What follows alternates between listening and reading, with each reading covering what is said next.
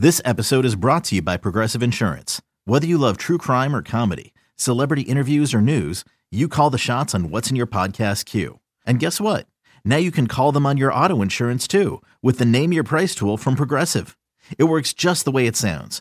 You tell Progressive how much you want to pay for car insurance, and they'll show you coverage options that fit your budget. Get your quote today at Progressive.com to join the over 28 million drivers who trust Progressive. Progressive Casualty Insurance Company and Affiliates. Price and coverage match limited by state law. Before history is written, it's played. Before it's frozen in time, it's fought one shift at a time. Before it's etched in silver, it's carved in ice. What happens next will last forever.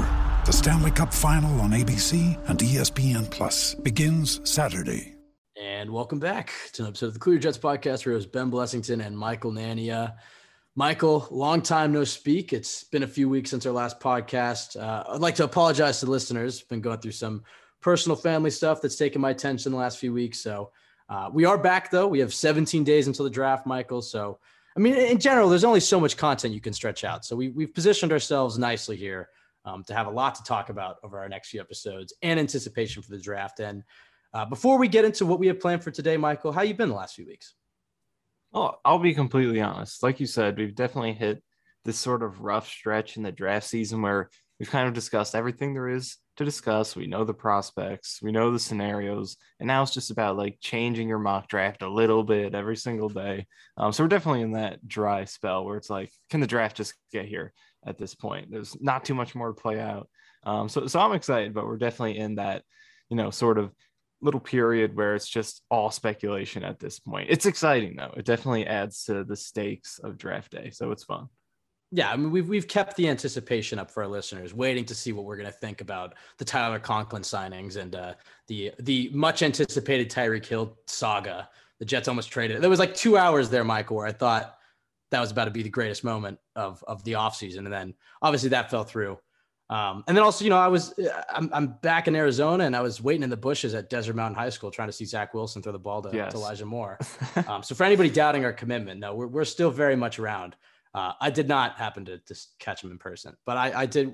Michael, I called Michael. I was in the bushes waiting, and he didn't show up. I mean, it was like 90-degree heat at that point, so I was kind of. But let's be clear that you were not literally in the bushes, because that does sound a little bit weird. But we did. Well, hey, we had a guy stand out in the bushes for Robert Saleh for like 12 hours. This fan base respects commitment, and I'm just trying to. That's true. They did respect the Bushman.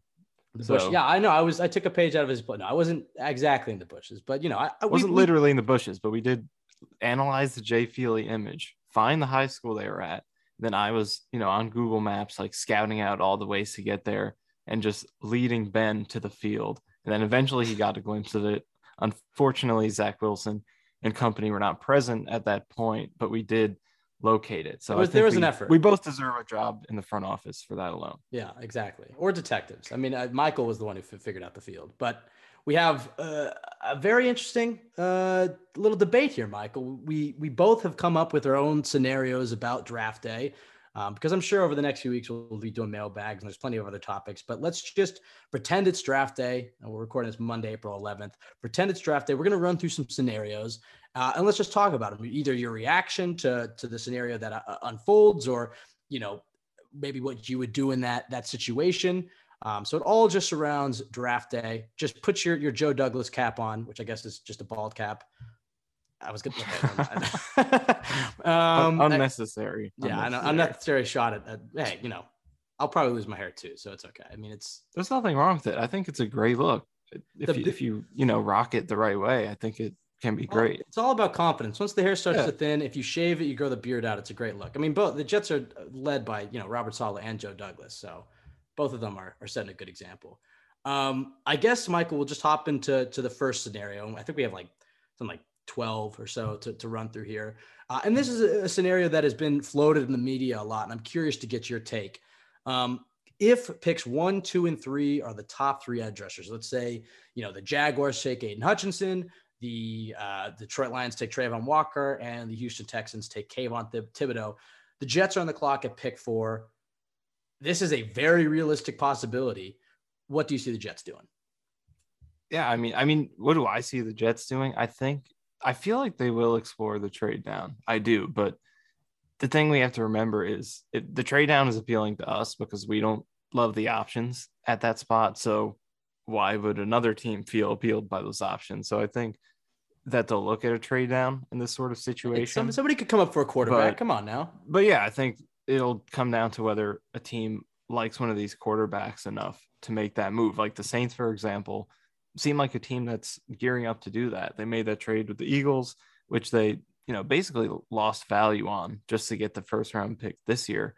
And with those 2 mid-first rounders, seems likely they're gearing up for a quarterback move. So hopefully if the Jets do want to trade down, there's a team that loves one of these quarterbacks enough, and that's who they can make the deal with. But if that doesn't happen, I do think it might be difficult for them to make that trade down. But if they were to stick at that and use that 4th pick in the event that all 3 edge rushers, or those 3 top edge rushers, go with the top 3 picks, I think Sauce Gardner is the guy for me. And I've spoken a lot about how I'm not necessarily the biggest fan of the value of the cornerback position, especially in this defense.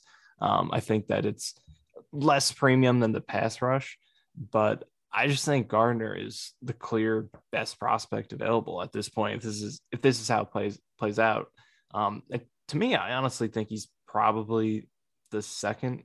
He's definitely top 3 prospect with Hutchinson and Ekwonu for me right now.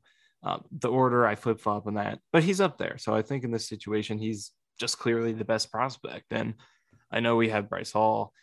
They just signed DJ Reed, but I don't think you can pass on a potentially elite prospect just because you have Bryce Hall. And I'm a huge fan of Bryce Hall. I support him more than most people, but he's a decent, solid starter right now, and Gardner is a potentially elite one. So I don't think you can write off. I don't think that's strong enough to not draft that position, basically. So I would take Gardner in this situation, but I do think they would explore the trade down if there's a willing partner. What would you do? I agree with you. I think what I would do and what I think the Jets would do are a little different. I do think the Jets would consider Jermaine Johnson, who, had a successful Senior Bowl under the Jets. I don't know if he makes it to 10. And it's very clear that the Jets want to take an edge with either 4 or 10. And I think that their plan is to take one at 4. So if all 3 are gone, maybe they are comfortable taking Johnson. I agree with you. I mean, I'm very confident in Sauce Gardner being, at the very least, a good corner in this league, and the ceiling to be an elite all-pro type of corner in this league. I mean, this is a guy who didn't allow a single touchdown in college. And that's not just like a throwaway stat, or some guys will have crazy stats in college and you go watch the film and it doesn't back it up. Like, not only does he have that, hell of a stat right there, but his film backs it up. His analytics back it up. The measurables back it up. His mentality. I mean, everything makes sense for Sauce Gardner to be a great player in this league. But like you said, do the Jets value corner? I think they would consider him more than maybe some people are giving him credit. I've seen some beat reporters saying, "Oh, there's no way the Jets take a corner." I think it was Connor Hughes saying the Jets aren't taking a corner at 4 and 10, and he said it very defiantly. So I think some fans are buying into that. I don't know if I would completely write him off. Look, this defense, it's not exactly the same. It's in fact, it's evolved quite a bit from the Legion of Boom, but the first iteration of this cover 3 Legion of Boom defense that Robert Saleh was a part of in Seattle featured elite cornerback play in Richard Sherman. And you can throw Brandon Browner in there, and the safeties, Cam Chancellor and Earl Thomas. So it's like a good secondary does matter. And then for most teams, cornerback is a premier position, and it's a position of need for this team. Depending on how you see it, maybe you believe that Bryce Hall and DJ Reed are great starting corners. I'm comfortable with both of them. But I think Sauce Gardner is a bit of an upgrade. So I agree with that. I think Joe Douglas could be partial to Ekwonu, because I know you said that Sauce is probably the best player on the board here, but I think a lot of people would argue that Ekwonu is probably the best player on the board here. The only question with him, because he is a trench player, Joe Douglas values that, and I think the coaching staff probably feels the same way. The only question here is where does he play year one? But Fant is 29. He's going to be a free agent. Mekhi Becton has a lot of injury concerns. if Ekwonu is the only blue chip player that you see and you want to build through the trenches, maybe they do take him, and maybe they have a competition between Fant and Becton, or they explore trading one of them, or they just stash Ekwonu and see what happens and they'll let Fant walk. Because again, if Fant plays really well this season, he's going to get an extension, and it's not just going to be an extension of $10 million a year. You look at the amount tackles are getting paid. Fant could get an extension that's worth $15, $16, $17 million a year, depending on how he plays. So if they love Ekwonu, I think they would consider it, or Evan Neal. Although I think a lot of fans wouldn't like that. But if it were me, I would take Sauce. Now, here's an interesting proposal. You say, okay, let's say that they take Sauce or Ekwonu, whatever it is. My first question to you is, what do you prefer that they go after at 10, edge or receiver? And there's a few follow-ups here, but let's just say we'll just use Sauce Gardner at 4. They get to pick number 10. I know it depends a little bit on the board, but just on the outset, what do you prefer, an edge or receiver there? What do you think they need more?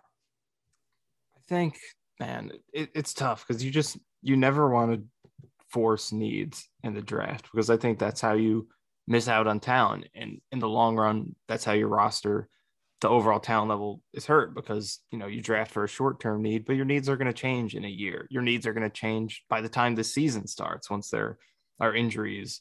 Once you get into the season, guys decline, guys improve. So if you're bypassing talent just to fix a need right now, in the long run, that's going to add up, and your drafting isn't going to be as good. So I think it's basically, all that is to say, receiver is what everyone's going to point to. Everyone feels like they have to get a receiver in the first round. And I would very much like them to, if they don't pull off a big trade, which it doesn't seem like they are. So I'd like that. Hey, don't say they can still pull off a trade, Michael. Come on, there's still some guys. I'm coping with it at this point.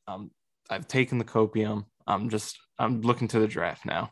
So you don't think there's any chance? You don't think there's any Debo, DK, AJ Brown, anything like that? I just don't see it. It just feels like all wishful thinking, honestly. Do you see a chance? I definitely think there's a chance, for sure, especially with DK, because you look at Seattle's situation, they're objectively in a rebuild. I mean, they don't even have a quarterback at this point, and DK is going to want at least a $25 million a year deal. His value's at an all-time high. I mean, I think he makes a lot of sense. And I mean, you just look at the contracts that these receivers are getting.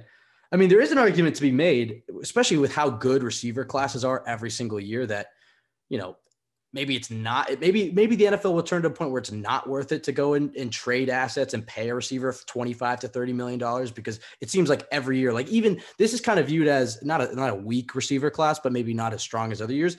And I'd still bet that there's probably going to be more Pro Bowlers at this, or more starters at this position than any other position in the draft. Like, receiver every year you can get talent at. So I think some competitive teams, especially if they have quarterbacks that they're paying a lot of money to, will move on from the receivers. You've already seen that this offseason. So I think there's maybe a 25% chance it happens, because they're certainly in the market. I guess I can agree with that. I think, 20, 25%.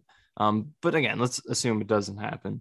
And so getting back to what I was saying, I think if you get to 10, like, obviously everyone's going to want the receiver. But I just feel like, say George Karlaftis is still on the board there. Like, I think he's a better prospect than any of the receivers are, and they still really need an edge rusher. Like, we don't think enough about how much of a need that could be, when they come into 2023. If Carl Lawson doesn't play well this year, or if he's banged up, he could easily be released. They would owe barely any dead money to release him after this year, clear the entirety of his remaining cap hit. John Franco Myers isn't necessarily the best edge rushing fit. We think he's better on the interior.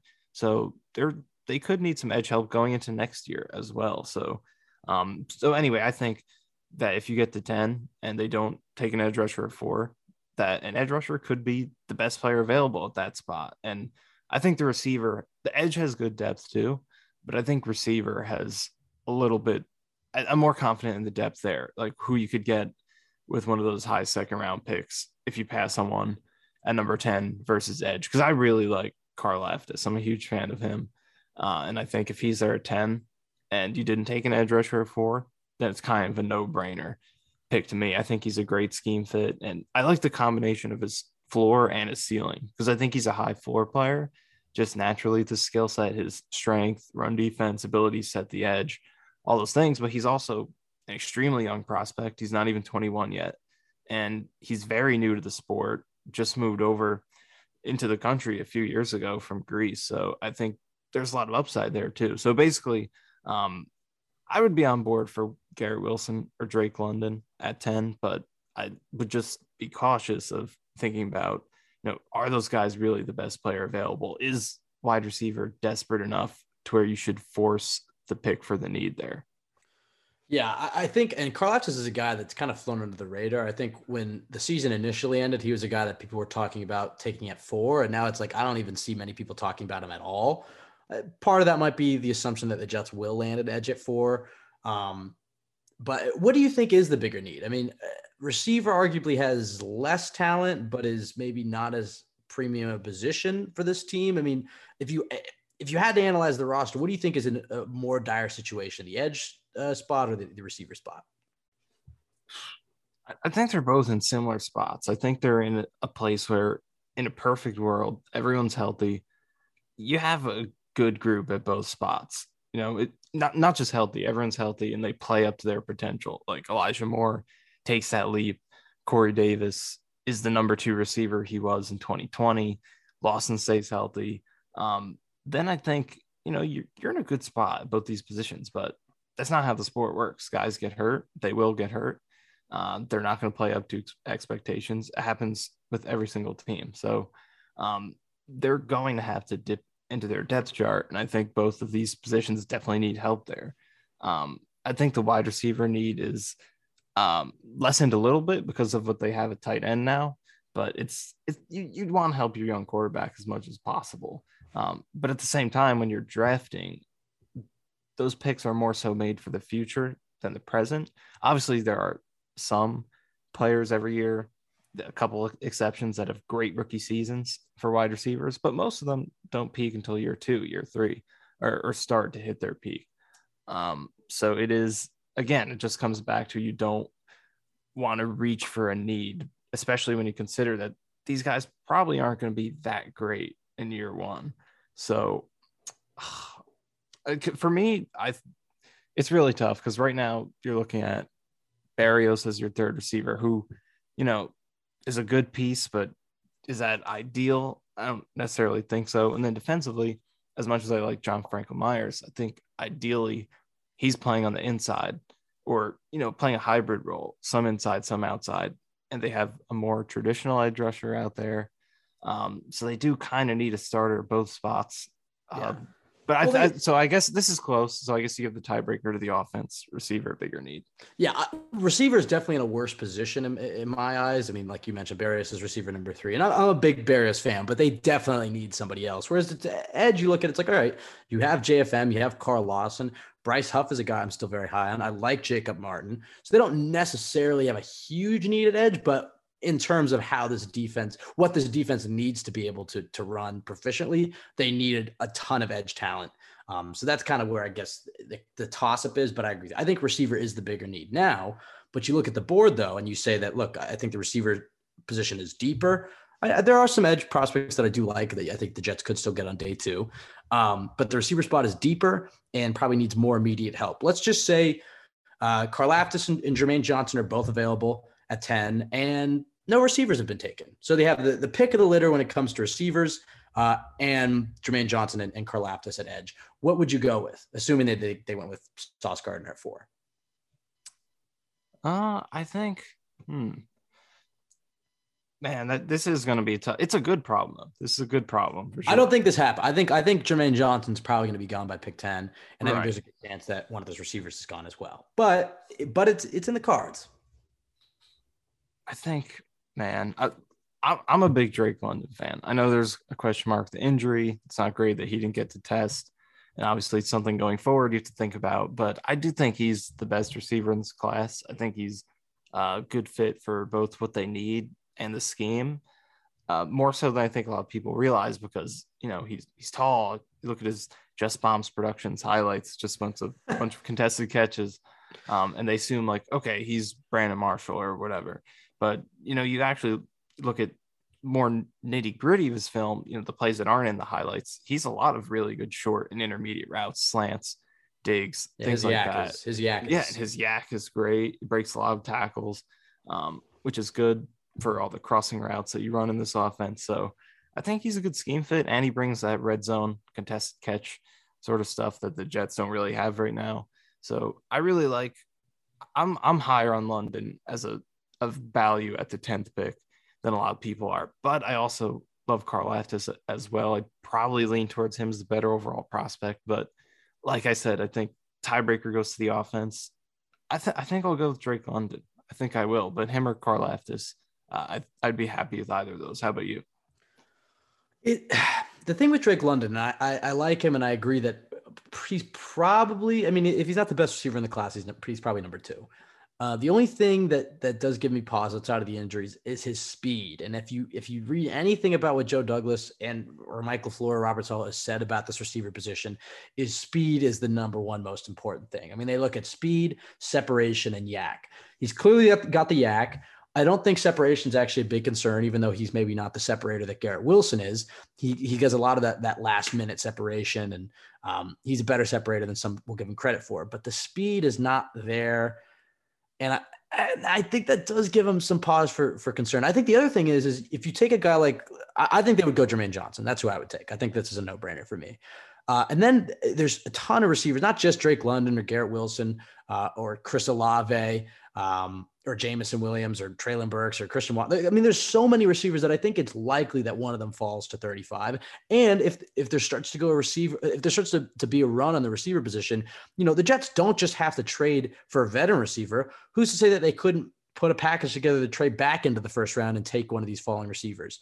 So I think you'd go edge there. I think you'd go Jermaine Johnson. I like Karlaftis as well, but I like Jermaine Johnson. Are you concerned about Johnson's age at all, being 23? Not really. No, I think he's a great player. And I think the age stuff gets overblown. I think, ideally you'd go and draft a guy who's 20 years old and you can mold him for, 3 or 4 years. But we saw that with Sam Darnold for years, where it's like, oh, Sam Darnold's younger than Joe Burrow. It's like, well, Joe Burrow's now in a Super Bowl and Sam Darnold is about to be out of a starting job. So age is not the most important thing for me, but yeah, it's a factor. It's close. I like Karlaftis a lot as well. I just think Johnson's probably a tier above him. And, he dominated that Senior Bowl in this system. The coaches like him. Or actually, I shouldn't say the coaches like him, because he had that tweet. I don't know if you saw it. I don't know if I sent it to you, but he had that tweet this week that was tweeted literally from Florham Park, New Jersey, that some people were interpreting as maybe a shot or something at the Jets. But he tweeted out that it wasn't. So my Twitter is not loading. I'm trying to pull up the tweet. Michael can. He also, I think today, liked a couple tweets of people saying he should go to the Jets. Okay. Right. No, he tweeted. This is from Florham Park, New Jersey, and you could see how this could get misconstrued. It says, "It's not good that we know these things." A lot of people were pointing this out. He said, "I don't need to talk. My tape does that, and we'll continue to. Whoever drafts me, let's ball." That was tweeted from Florham Park, New Jersey. So maybe he was hyped up. Some people took that as maybe the meeting didn't go too well. I think that's all just smoke.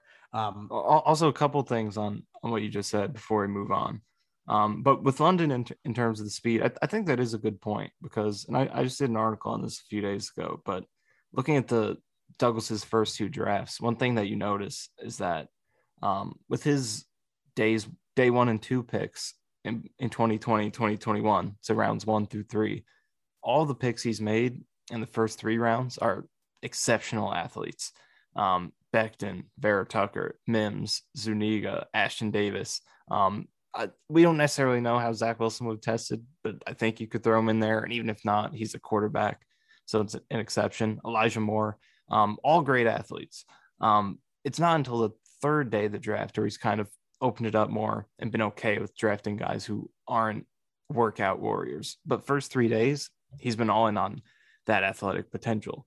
And London didn't test, obviously, but I think we can probably assume that if he did, I'm not saying he would be bad, but he probably wouldn't be outstanding. And Douglas has only drafted outstanding athletes in the first 2 days of the draft. So I think that is a fair point. Maybe based on those tendencies, Douglas doesn't love the athletic upside with London enough to take him in the first round. So I think that is a fair point as well. And then another thing you brought up, potentially trading into the bottom of the first round. My counterpoint to that would be, I'm not a fan of doing that. And I think the reason is because we've seen, and we talked about this before, but we've seen the past few drafts that there's been more success with high second round picks than low first round picks. And I think with the Jets already having 2 picks in that range, I think they're in a good spot to just sit there and let the talent fall to them, because what we tend to see is that, bottom of the first round, mostly good teams, contending teams. And what those teams will do is they'll tend to reach, bypass overall talent in favor of positions where they have a need, where they have a starting spot that's open. And because they're trying to win now, find guys who could help them right away. And so by doing that, you'll see some great talents, guys you didn't expect to be available in the high second round, fall down there. And then that's how we start to see better production out of the high second round picks. Over the last 6 drafts, we've seen 8 Pro Bowlers drafted from picks 33 to 40, and only 4 drafted from 25 to 32. So I think in the high second round, you're in a good spot to just kind of sit there, let the talent fall to you, instead of, having to give up assets to get into that low first round position, when those teams are probably not going to be as likely to take the guys you want, because they're going to reach a little bit to fill their needs. Whereas the bad, the teams that aren't as good, the bad teams like the Jets, can just sit there and let the overall talent fall to them. So I like their positioning in the high second round. I'm not a huge fan of Trey, even if I guess that you can make the exception if it's like, oh, Treylon Burks is really slipping, like he's there at 29, 30, 31 or something like that. I guess you could. But for the most part, barring a tremendous opportunity, I think that being at 35 and 38 is an awesome place to be. Yeah, for all the attention that 4 and 10 is getting, 35 and 38 is really going to make or break this class. I mean, obviously, if they get a Pro Bowler and with 4 and 10, maybe not as much, but like you said, 35 and 38 is a great place to pick in the draft. And I'm in full agreement with you, but it should be noted that there are a lot of teams that need receiver. And like you said, those contending teams start to reach for needs. And so you get towards the end of the first, I think you're going to see a big run on receivers. So if the Jets want to hop the line there and land a guy that they love, whether that's Chris Olave or Jameson Williams or somebody, I wouldn't hate it. I also think it's important to note that the Jets were willing to part with 35 and 38 for Tyreek Hill. Obviously, that's, an elite playmaker. But, if they loved somebody maybe they could have traded for him and then traded down or something to try to recuperate the assets. But it should be noted that they were willing to part with those picks before. So maybe it's not.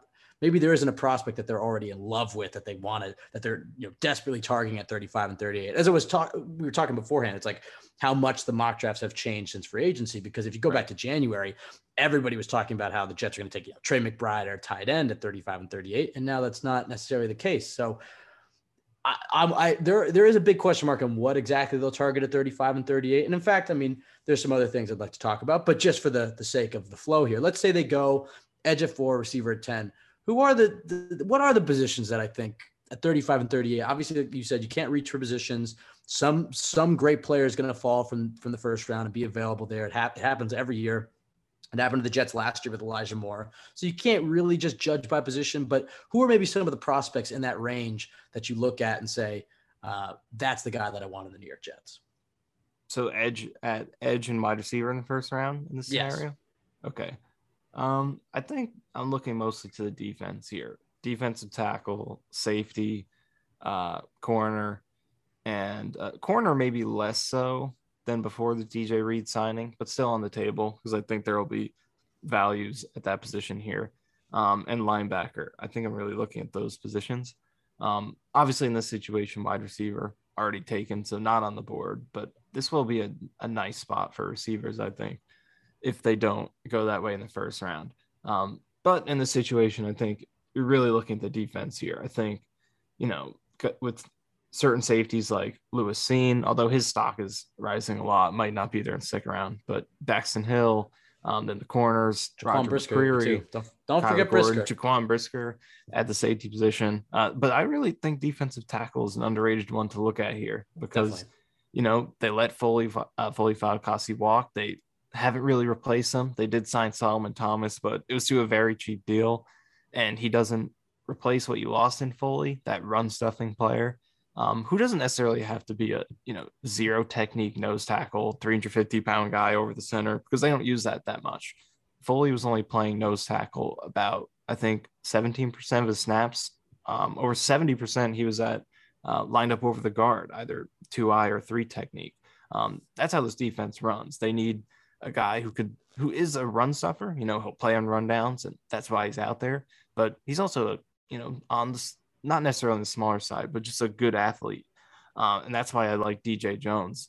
In free agency, I thought he would be a great role to fill that. Obviously expensive, but now in the draft, I think you have an opportunity to fill that role in an affordable fashion with guys like Travis Jones from Connecticut. And there are quite a few defensive linemen. Jordan Davis in the first round. I mean, yeah, I'm just putting it out there. I wouldn't support it, but I'm not saying I would. That was the wrong word. It's not my first choice, but I do think it's on the table. But Devontae Wyatt, Logan Hall, DeMarvin Leal, Perrion Winfrey. There's some. Then you finally said it. Perrion Winfrey, if he's there, is definitely a guy to keep an eye out for. He won Senior Bowl MVP, dominated the system all week there. I think it's very likely that he's available. I definitely keep an eye out for him because, like you said, I think Jets fans, because we had that stretch of like taking Wilkerson, Copel, Sheldon Richardson, Leonard Williams, Quinton Williams. I mean, they've constantly taken interior defensive linemen. There's a few good players in that group there, but I can see why fans would be frustrated. But in this system, especially in most systems, but especially in this system, the Jets need a deep defensive rotation. I mean, the Jets need a lot of talent on that defensive line. That's why I wouldn't be surprised if they go edge at 4 and a defensive tackle at 35 or 38, because they can keep their defensive linemen fresh. They can keep rotating them. They're not, the big reason they let Foley Fatukasi walk is because he wasn't a scheme fit. But there are guys in this draft class that are direct scheme fits. And I really, it's a deep defensive line class, and I really wouldn't be surprised. In fact, I would say I'm expecting them to take an interior defensive lineman on day 2. I think it'll be in round 2, but if it's not, I could see round 3 as well. Yeah, I agree. So let's just put that out there right now. The Jets are going to draft a defensive tackle, and you are going to like it. You are not going to complain and talk about how many defensive tackles they've drafted, because it's a need, and they're going to draft a player, and it's going to be a great pick, and you're going to smile about it. Okay. All right. That was creepy, but no, right, I'm sorry. I'm sorry for that harshness, but harsh reality. I think it is, it's a need, and it's something that they could really use. The run defense was really bad last year. I mean, don't we want to get better at that? Don't we want to rush the passer a little bit more? It's not as sexy as other positions you could take, but it is. It's a need, and there's some good prospects, so I think will be good values in the high second. The leaps this Jets defense would take if they were able to hit on an edge and interior defensive lineman, especially if Carl Lawson comes back at the level that he was playing at. I mean, this Jets defensive line can carry this entire defense. And obviously they were the worst defense in the league last year, but if they can hit on some they can hit on some defensive linemen in the draft, I think you're going to see a huge leap from this defense, especially in the second year in the system. All right. There's a lot of scenarios to go through here, Michael. I'm trying to pick which one you want to go with. I have one. Okay, go ahead. On the topic of wide receivers, which we were just talking about, specifically in the second round.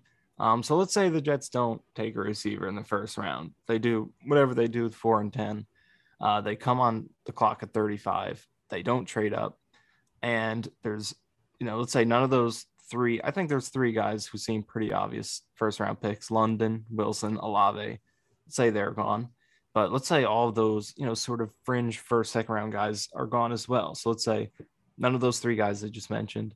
No Jahan Dotson, no George Pickens, no Treylon Burks, no Christian Watson. Whoa. None of those guys are available. You're at 35, haven't picked a receiver yet. What are we doing? All right, well, that's not happening. Let's just be clear about it. Because how many receivers? What is that? Like that would be 7. 9 receivers? Well, 7, but then there's also Jameson Williams, Garrett Wilson, and Drake London gone, right? So I mentioned London. 10. Okay, throw Jameson Williams in there. That's 8. All right, my bad. That's 8 receivers gone in the first. I mean, maybe that could happen. If that happens, I don't expect the Jets to reach for a guy. I mean, like there's a guy like Sky Moore. All right, how about we make it more realistic? Let's take Pickens. Say Pickens and Watson are available. Do you like one of them here? Oh, I like both of them.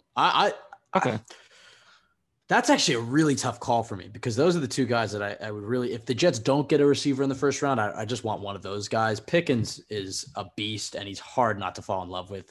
Obviously, the injury this past year kind of has shadowed him, or overshadowed him, but he's a hell of a player. And then Christian Watson's a guy who really performed at the Senior Bowl. I have a feeling the Jets like him a lot, especially. And he got that rumbling from the Senior Bowl and the scouting combine that he's a guy who's really impressed. I expect Christian Watson to go in the first round. Between the two of them, it's such a tough call. I'll go Pickens. But that's a really tough call. But with your initial question, if for the nightmare scenario happened, one, I would expect the Jets to at some point, if receivers started to go like hotcakes like that, I would expect the Jets to maybe move up, or maybe trade for a veteran like a Debo or a DK or an AJ Brown, because I do think it's likely one of those guys gets moved.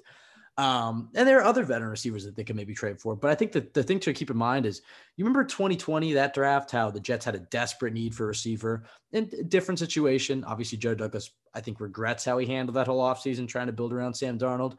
But the Jets had a desperate need at receiver. A lot of people wanted them to take one in the first round. They didn't. It was like, okay, they need to take one in the second round. Denzel Mims was on the clock, and the Jets traded back. And then they ended up still getting Denzel Mims, and we all praised Joe Douglas for understanding the draft board and whatnot and still getting his guy. But at the time, I mean, maybe we should have read into that as like, okay, the Jets don't actually love Denzel Mims. But I don't think Douglas is the type who's going to reach for a receiver there. I think he'd be like, all right, I mean, if 8 receivers go in the first round, there's going to be some damn good players there at 35 and 38. Take those guys, and there'll still be a receiver in the third round you can grab. They could still trade for a veteran that maybe isn't at that elite high tier level. I don't think that nightmare scenario happens, but there's still guys in the third, or if you want to reach in the second, but guys in the third, like John Mechie, or David Bell or Alec Pierce or somebody like that they could take in the third. And it wouldn't be amazing. I think the Jets would get panned for that, but they would still probably be walking out of that draft with 4 very good players. Now, you mentioned trading, and I think there's one team in particular that everybody has their eyes on, and this is going back to pick number 4. The New Orleans Saints made that very strange trade with the Eagles. Now they have picks 16 and 19, and you'd think that the only reason they would make that trade is if they're trying to put together a package to trade up. 16 and 19 does match the trade value for pick 4 fairly well. Michael, let's just say the Jets trade. We'll keep it simple. Maybe there would be other picks involved here, but let's just say the Jets trade pick 4 for 16 and 19. Who are some of the prospects in that range of the draft that you would be interested in the Jets exploring? So now they have 10, 16, and 19. Who are some of the guys that come to mind? I think this is a great class to trade back, because I think if, like, say you make that trade, now they have 3 picks from 10 to 19 within the first round. I think that's a really good spot to be in, where you could feel comfortable about checking off different needs and doing it with value. Because, like, with all the scenarios we've discussed so far, there are a lot of conversations of that, need versus overall talent sort of debate. And as many picks as they have, it still feels like that they're going to have to, leave something to the wayside with some of these premium picks. That's how thin the roster is right now.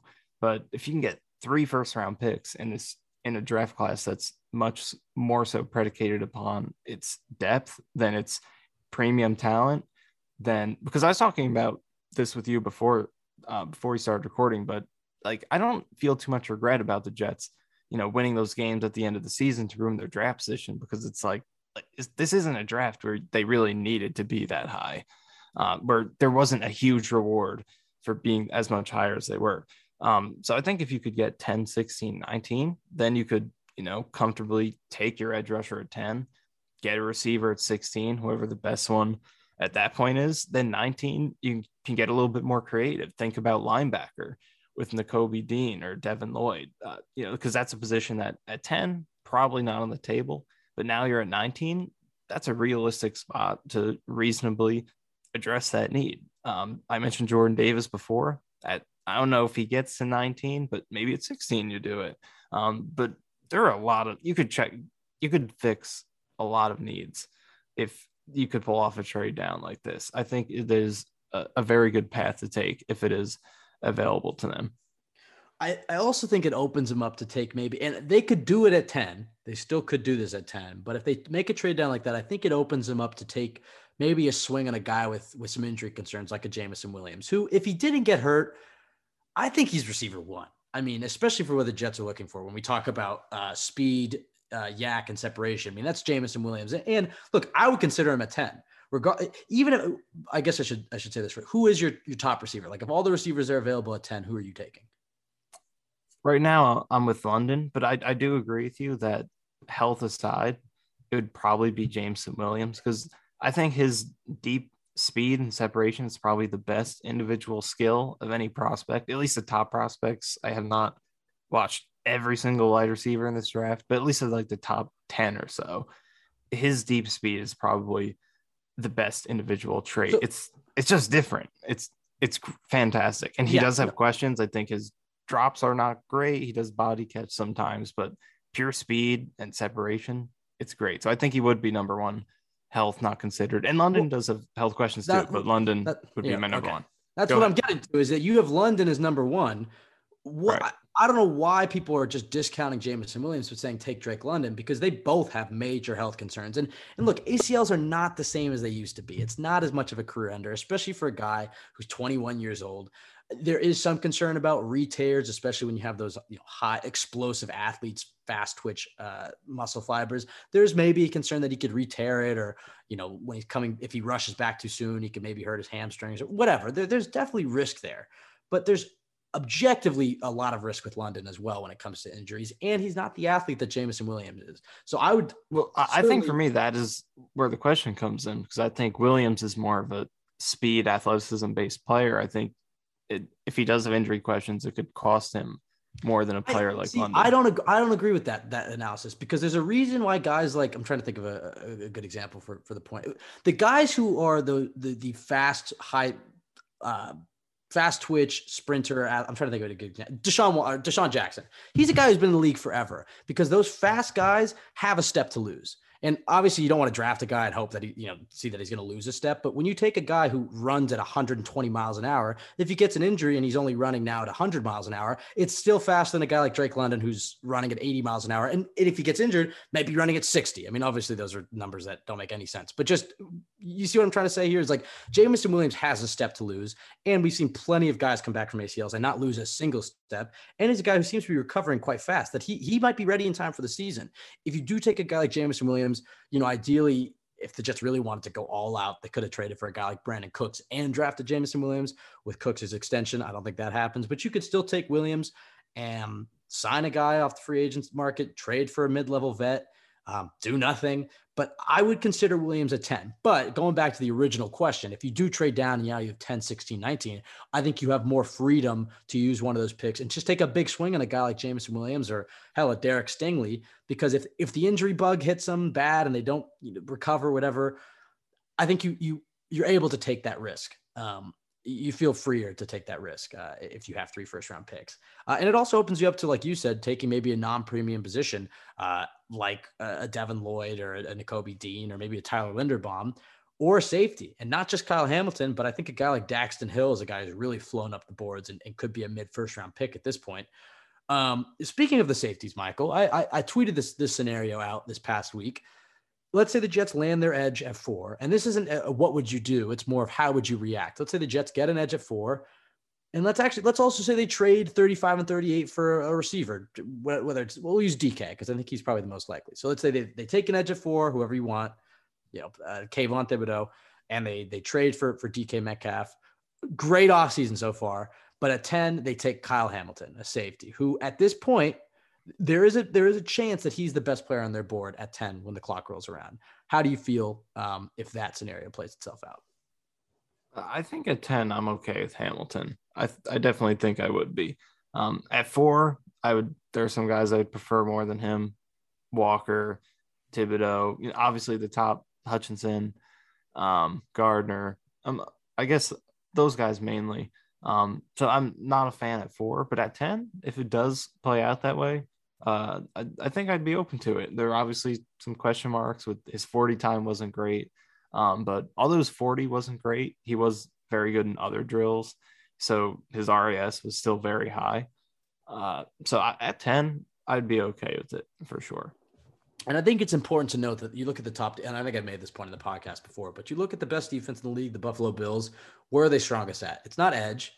It's not corner. I mean, they do have Tre'Davious White, but they played half the season without him. They're strong at safety and linebacker, which are the 2 positions on defense that you would probably qualify as non-premium. Safeties do matter. They don't have necessarily the same impact as other positions, but Robert Saleh values them. They valued them in San Francisco. They valued them in Seattle. if he falls in love with Kyle Hamilton and they feel like they've addressed edge and receiver, I would not be surprised if he's the pick at 10. I'm not going to go as far as to predict it, but I think it's in the cards, and I think fans should be ready for that. And also, look, if they trade for an elite receiver and still get an edge at 4, I don't really give a damn what they do at 10, if I'm being honest. Just take the best player available. If that's Linderbaum or Devin Lloyd or somebody out of left field, I think, that's a scenario you can get behind, because also I think they only take that safety if they feel that he's that elite unicorn that he's been billed as. The negative that I raised, and it's not necessarily him as a player, it's, do you want to be investing? Let's say he's good. And then it's like, you probably want to give you want to re-sign your own guys. Joe Douglas is going to want to keep his own guys. Do you want to be investing premium assets in a safety? I mean, this is the Jamal Adams question before the whole drama and trading and whatever, but it's almost like the Jets were better off just sending him out of there instead of paying him. Seahawks gave him like $17 million a year.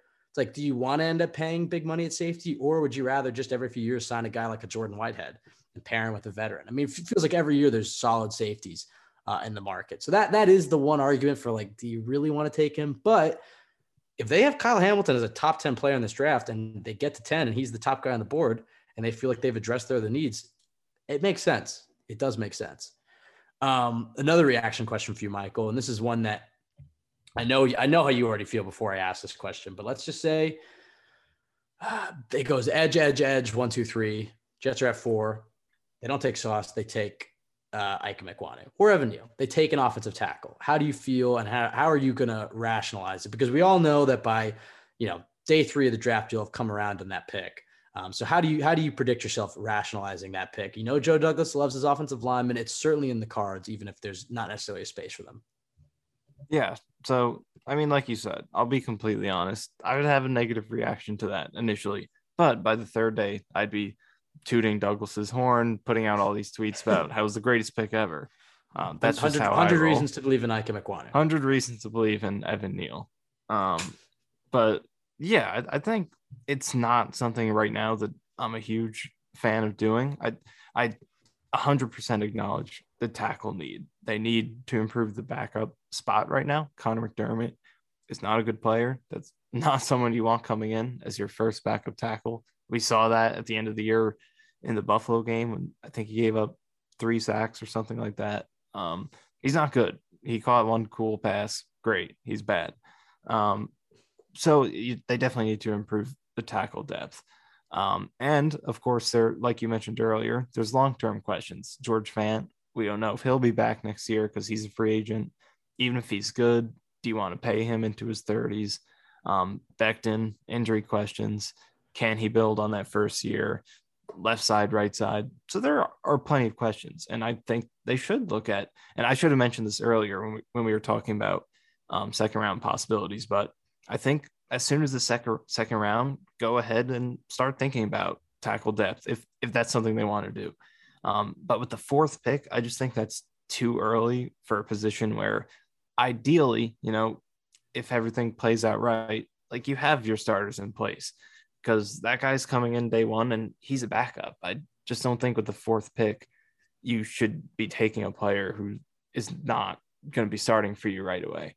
So that's just how I see it. And you look at 4th picks and throughout history, it's not something that happens other than with quarterbacks. You look at top 5 picks, top 10 picks, very rare to see players who aren't starters in year 1. So I think that player has to be a starter, and it's too much of a risk to where, you draft Neal, you draft Ekwonu, whoever, and, say Becton and Fant work out and everything goes great.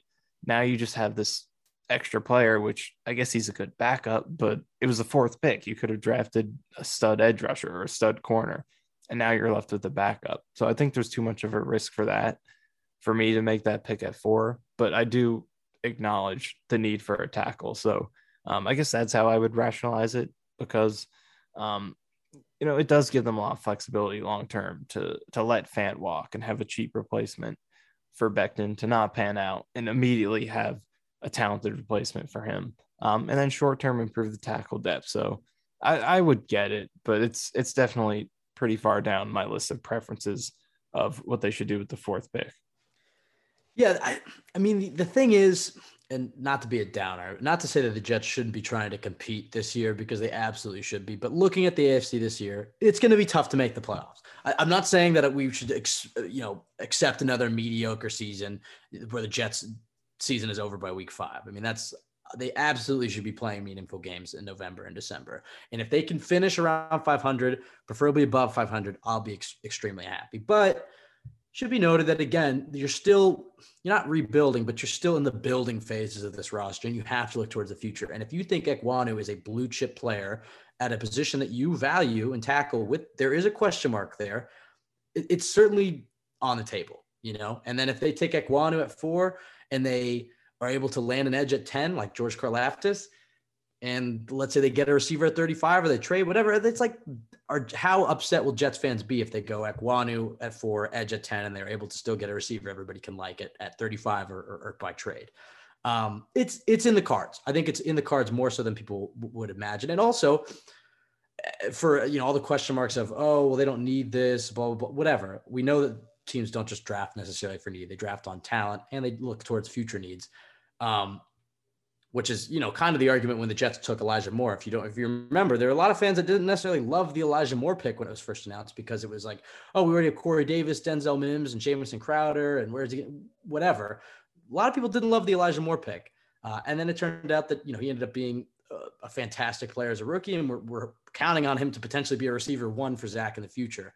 If the Jets take Ekwonu and they have an offensive line of let's just ignore George Fant for a second, of Ekwonu and Laken Tomlinson and Elijah Vera Tucker and Mekhi Becton, and then you throw Connor McGovern there. I mean, that's 4 maulers and a finesse center right there, but 4 absolute maulers. I mean, if Becton comes back to his form as a rookie, and Ekwonu is what we think he is, and same goes for AVT and Tomlinson, but the expectation would be with Ekwonu that the Jets have the best offensive line in the league. And you have how many bad teams have amazing offensive lines? Not many. So I could get behind it. I could certainly rationalize it. It's not as sexy from a need perspective, and you do worry about getting the edge or getting the receivers. But I think it should be noted, and we haven't really talked about this because we haven't done the podcast since the Jets signed Tyler Conklin. The Jets did bring in 2 receiving tight ends. This is an offense that wanted to run a lot of 12 personnel. They had to make some adjustments to incorporate more 11 personnel. And by the end of the year, I think they had the highest usage of 10 personnel, which is 4 receivers for anybody who doesn't know.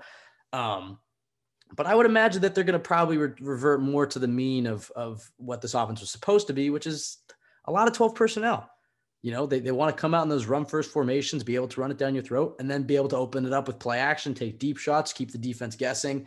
So maybe receiver isn't as big of a need. I mean, Michael, with the addition of Conklin and Uzomah, how do you feel like that changes not just the need for receiver, because I think they definitely need a receiver, but maybe more so the type of receiver? Because when you talk about Drake London, one of the things that he brings you is going to be that jump ball contested catch ability, which we know Zach Wilson thrived with at BYU with a guy like Dax Milne. And I do think that Zach is going to need that. But the argument can be made, hey, maybe he'll get that contested catch stuff from Uzomah and Conklin, and the receiver should be more focused on speed and athleticism. Do you kind of agree with that point, or do you think, look, just take the best receiver and then figure out the offense? Well, I think it definitely makes it less desperate in terms of needing a wide receiver in this draft, just because you have 2, starting caliber pass catchers at tight end. In terms of the skill set, I think I do agree with you. It does kind of increase the need for more of like a take the top off the defense downfield kind of guy, because that is the one thing that when Zach Wilson was playing better near the end of the season wasn't quite there. He was much sharper on the short passes, the intermediate stuff, but there's pretty much no deep production to speak of down the stretch. His only deep production was in that Titans game that I could really think. Pretty much. And I know he didn't have Moore, Davis at the end of the season, but even when he did have them at the beginning of the year, he was mostly missing them when he did try those throws. You look at the Falcons game, Panthers game, he did have some good balls. Moore dropped one, but down the stretch of the season, it was all short and intermediate stuff. They didn't really have someone who could take the top off. And Elijah Moore can do that, but I think his bread and butter is going to be being that go-to guy on short, intermediate stuff, design touches. Davis is more of an intermediate guy too, not necessarily like a vertical winner. So they could really use that. And then again, back to the tight end point, you have 2 more guys who are good safety blankets. They know to find the soft spots, can catch checkdowns. Conklin's a very good short route runner. Uzama's a good yak guy. So they bring a lot of that underneath stuff. And what they really don't have right now is that explosive downfield kind of guy. So I think it does sort of push you in towards that direction a little bit more. I definitely would say it does. All right, Michael, let's end here with a quick little mock draft. Let's go through the picks and just the top 10 picks in this draft, and let's see who you would take, who you and I would take. I haven't written this out, so I guess you and I can kind of communally do it. What do we think each team would do? And then we're not going to choose for the Jets. We are going to choose for the Jets, but we're not going to try to map it out to see, the best options for 4 and 10. Let's just try to do this organically. I think most people agree that it'll probably be Aiden Hutchinson at number 1. Maybe Ikem Ekwonu, but probably Hutchinson number 1. Any objections? Yeah, I'll go. Well, I'll agree with that. Yeah. And then at 2, I mean, there's some Malik Willis chatter. To make it interesting, let's just say Trayvon Walker. Do you agree with that? We could. I'm kind of bouncing off you. I just want to get I want to get an organic mock draft here. What do you think? Yeah, let's say no quarterback. I think it makes the decision more interesting for us. Okay, so we'll go Walker. And then at 3, Houston Texans. Now, I floated out to you before the podcast. I think I would keep an eye on Sauce Gardner at number 3. Nobody's talking. No, I haven't really seen many people talk about that. But you look at that front office coming for New England. I mean, that New England invests in the defensive backfield. You think about how many elite corners and safeties that they've had. I think Nick Caserio's might look at Sauce Gardner and fall in love with them. So I'm kind of leaning towards Sauce at number 3. Do you have? Let's go with that. That's a strong point. I think let's go with it. Okay, so our top 3 right now is Hutchinson to the Jaguars, Trayvon Walker to the Lions, and Sauce Gardner to the Texans. The Jets are sitting at 4.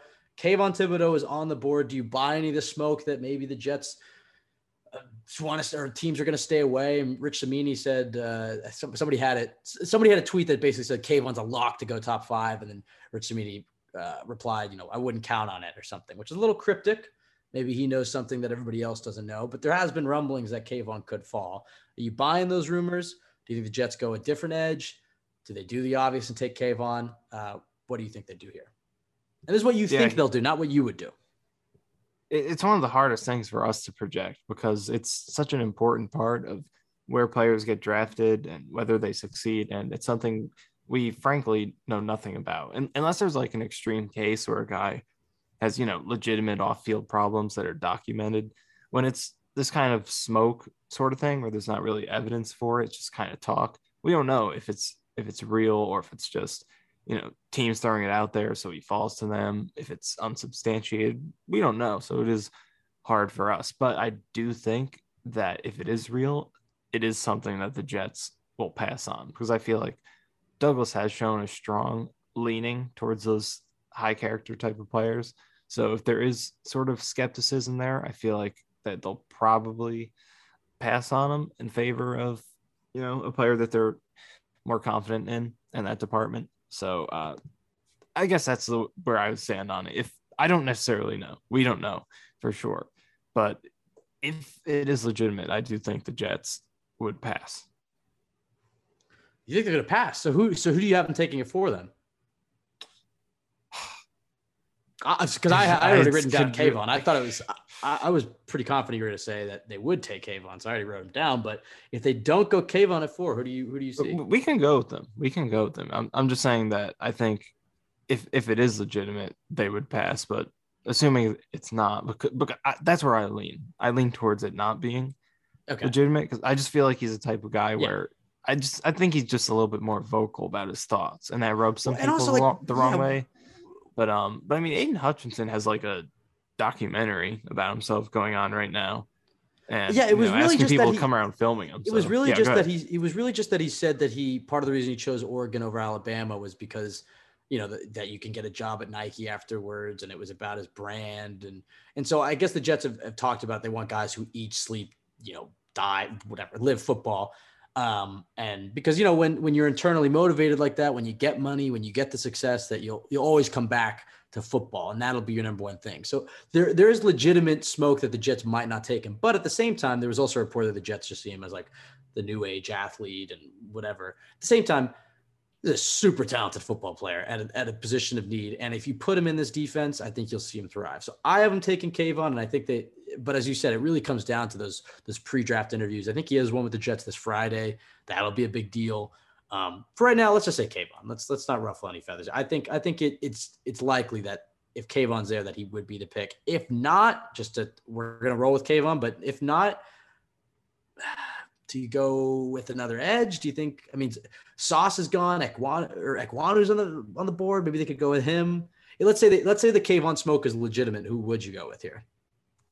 I mean, in terms of what they'll do, I definitely agree with you that I think the tackle possibility is probably more real than tackle skeptics like myself would like to admit. Man, it does become really tough if you're in this situation and they're not sold on Kayvon character wise. Maybe they it would be a reach in the eyes of a lot of people. Maybe they do go for one of the other edge rushers, Karlaftis or Johnson. That's the only other possibility I could really see. It may be Hamilton. Maybe they do see him. No, they're not taking a safety at 4. Come on now. Again, I'm just throwing it out there in this somewhat of a nightmare scenario. I don't know. What do you think they would do? So if they don't buy Thibodeau and Sauce, and then I guess we're also assuming in this nightmare scenario that no team wants to trade up, correct? Yes. Yeah. I think they go. I want to say Jermaine Johnson. I think they go Jermaine Johnson, but yeah, it's either Johnson or Ekwonu in my eyes. I think that'd be a reach, honestly. You think Johnson would be a reach? A lot of people have Johnson going at 4. I do. A lot of people have him going 7. I mean, it's not like, I don't know. I don't think it's a massive reach. I mean, if you love the player, you take him at 4. But if you think that's a reach, then I think Ekwonu probably makes the most sense. I think it would be Ekwonu. As much as I don't like to admit it, I think it would be him in this situation. I guess the other option is just hope for a trade down. Okay, so let's say we have Hutchinson number 1, Trayvon Walker number 2, Sauce Gardner number 3, Kayvon number 4. Giants are picking. What do we give them? Probably a tackle. Ekwonu or Neal? Who do you think? Who's Joe Schoen and Brian Dable strike you? More of an Ekwonu guy or a Neal guy? I'm sort of feeling Neal. Dable has the Alabama connection. I can see Neal. Okay, fine. Neal. So we have Neal, and then 6, the Panthers. Sorry, Sam, but I'm thinking Malik Willis here. Do you agree with that, or do you think they go and try to build? I mean, Ekwonu's on the board. They have a definite need at offensive tackle. Which way are you leaning? I'm leaning Willis because I think Rule is on the hot seat, and I think he has to take a swing. I mean, yeah, let's go Willis. The other way to look at that is that, he just tries to give Sam the best chance to succeed. But after they brought in Cam last year and Darnold fell apart and it's a new system. I was talking to you. I mean, just a bummer for Sam. I'm not saying that, Sam is going to be a Pro Bowler, but the fact that he has literally had zero continuity when it comes to offensive schemes. I mean, the only continuity he's ever had was Gase from 2019 to 2020, which we can all acknowledge is probably the worst offensive system in the league. But every year he has a new offensive coordinator, and he's just not been able to get comfortable. So I'll go Willis because I think it buys Rule some more time. Giants back on the clock. Sauce Gardner's gone. That's the guy who I see mocked to them a lot. They could go Jermaine Johnson. They could go Kyle Hamilton. What are you feeling? We just what do you think? Hamilton?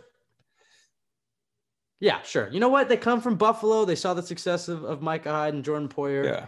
Let's say they fall in love with Hamilton. Whatever. We'll say that. I think that makes sense. Okay, then the Falcons on the clock. Let's make it a little harder at 10. Let's say they take a receiver. Which receiver do you think? Falcons? It's got to be a receiver here. I think Garrett Wilson.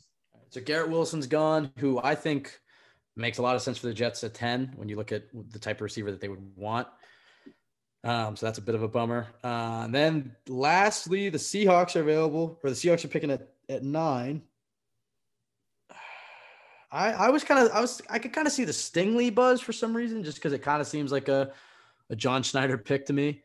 They do always try to go for, maybe Stingley isn't they always try to outsmart everybody. If you notice that, every Seahawks first round pick is always kind of somebody out of nowhere. Actually, Ekwonu's still on the board, so they could go. Oh yeah, they probably go Ekwonu in this situation, right? Yeah. Yeah, we really let him slip a little bit. But I That's guess if he gets past the Giants and the Jets, there is going to be kind of a tumble. I mean, the Falcons could maybe take him.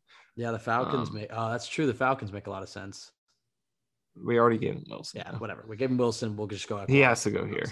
All right, now the Jets are on the board, and just a reminder, so we had Hutchinson go number 1, Trayvon Walker 2, Sauce Gardner 3, Kayvon Thibodeau 4, Evan Neal 5, Malik Willis 6, Kyle Hamilton 7, Garrett Wilson number 8, and Ike Mekwonu number 9. Michael, you were on the clock as Joe Douglas. Put your ball cap on. Who do you see the Jets taking at 10? I think you got a good choice. This is a good scenario where you get. Let's go through the options. You know? Let's go through the options. So a receiver, they could go with a receiver. Drake London is probably the favorite there, but Jameson Williams also on the board. Keep an eye on Chris Olave. I wouldn't rule him out. He's another guy to keep an eye out for with his 4.22 speed. If they don't go receiver, I mean they could go the Stingley route. Have both the edge options or second tier edge options, I guess you'd call them. And Carl Aftis and Johnson. Well, they took Kayvon, so. Oh my! I'm so stupid. I forgot we did that. No worries. They're probably a receiver. I mean, all the rumblings is that they'd go a receiver here. So it really just comes down to which receiver you want, and you like Drake London, but you made a really good point about Douglas taking the athletes on the opening days of the draft. Do you think? Who do you there think? Is some optimism with Jameson Williams, his recovery. He recently said that he should be good to go for camp, or at least around there. Let's go Jameson Williams. That's who I was hoping. I'm kind of feeling it. You just completely jumped off the Drake London train right there. But I just jumped right off. I'll go Jameson Williams, and I think a lot of fans might draw the scorn of some fans, especially considering the injury luck of this team. But it's like as I mentioned to you earlier, you have Drake London as your number 1 receiver, but hell, he's got a ton of injury issues too. He couldn't even, like you said, make his pro day. He's having injuries with obviously he broke his ankle. He's had some hamstring injuries recently as well. I mean, and before this injury for Jameson Williams, he wasn't really an injury prone guy. So I like Jameson Williams there. And he makes the most amount of sense. When you look at the 3 things, as I said, speed, I mean, double check for him, separation, check for him, yak, check for Jameson Williams. And he fits that exact type of burner, take the top off of the defense that they really need. So it sets the Jets up with Kayvon and Jameson Williams. I'm walking out of that draft, Michael. I'm skipping out of that draft class. I love that draft class. Obviously, there's some question marks with the off-field stuff with Kayvon, the injury stuff with Jameson Williams, but you have to love if that was the Jets draft class in round 1, you have to love the swings. Just for fun, before we get out of here, 35 and 38. I mean, if they go Kayvon, Jameson, do you have anybody you'd keep an eye out for? I mean, it's so hard to predict because, there's like 30 picks in between that, but. I mean, I'd love to go after a defensive tackle, like I said earlier. A safety to, complete your duo with Whitehead would be good. And then again, I mentioned this, brought this up a few minutes ago, but I think if they're really serious about tackle, that could be in play here. If they want that, backup and then / developmental player for next year, a lot of possibilities. I think knocking out edge and receiver in round 1 really does kind of open things up for you here. All right. Well, Michael, there you have it. We ran through a bit of, what do you want to call this? I mean, it's the Joe Douglas role-playing simulator. I mean, we went through every single scenario. I guess you can call it that. No, we're not calling it that. We went through every single scenario that I think we could think of. But tweet us your own scenarios. That's CYJ Pod on Twitter. Tweet us what you think of these scenarios. How do you feel about the initial? That can't be the official CYJ mock draft, but that was just a little rough draft of these scenarios. Because I mean, at this point, that's what the Jets are doing pretty much all day, every day, is just running through every single simulation and trying to be prepared for whatever comes at them. But if that was the top 10 right there, I think I'd be pretty happy. As I said, you can follow us at TYJ Pod on Twitter, Michael_Nanny, and myself at Ben W. Blessington. Go to jetsxfactor.com for the best place to go for Jets content. Michael, last thoughts. Please don't leave me hanging this time, because the last few times, Michael, you were giving me nothing. I actually have a good question. How do you think teams like in the war room, not necessarily the war room, like right now, are playing out mock drafts and hypothetical scenarios? Do they have like their own custom simulator that they built? Do they just have each scout take a team? How do you think they sort of execute that? Probably At this point, yeah, well, they have like a pro personnel department that goes and, is keeping an eye on every single team. And that's how they know, when a random third string safety gets cut and they like, and that's enough to sign him. I would say that, I don't think they're going onto the draft network and running a simulation. They're not using the JetX offseason simulator. Maybe for fun occasionally, but in these war rooms, I think they've done their research, their scouting, they have their sources. A lot of GMs will talk to each other. I mean, it doesn't have to be a giant secret. I mean, some teams probably don't communicate, but I would imagine last year, I would imagine the Niners knew the Jets were taking Zach Wilson. I mean, everybody knew the Jets were taking Zach Wilson, but you have that connection between Saleh and the Jets. I would imagine same thing with the Eagles and the Jets. I mean, these guys have connections throughout the league. Rex Hogan and the Colts. I mean, the whole front office is comprised of guys. So I think most people in league circles have a good idea of what it'll look like. But I don't think they're running the Jets X Factor offseason simulator. But you can go to jetsxfactor.com and you can run it yourself. All right, Michael. I think there you go. That was smooth. It's a nice little smooth segue there. We're back, baby. I mean, we're a little rusty, but we'll be back. It's going to come out Tuesday. We're going to have another episode coming out Friday, and then we're going to try to stick to that Monday, Friday schedule. And then when it comes to draft week, we'll have a bunch of episodes coming out that week. So again, thank you for sticking with us. We know we've been a little inconsistent the last few months, but we don't want to be all talk, no action. We don't want to be Rex Ryan in 2012. We want to be Rex Ryan in 2009. So I guess we'll refrain from the talk. But we are looking forward to having a great offseason. 17 days until the draft, Michael. Let's see what happens. Thanks for listening. Everybody have a great week.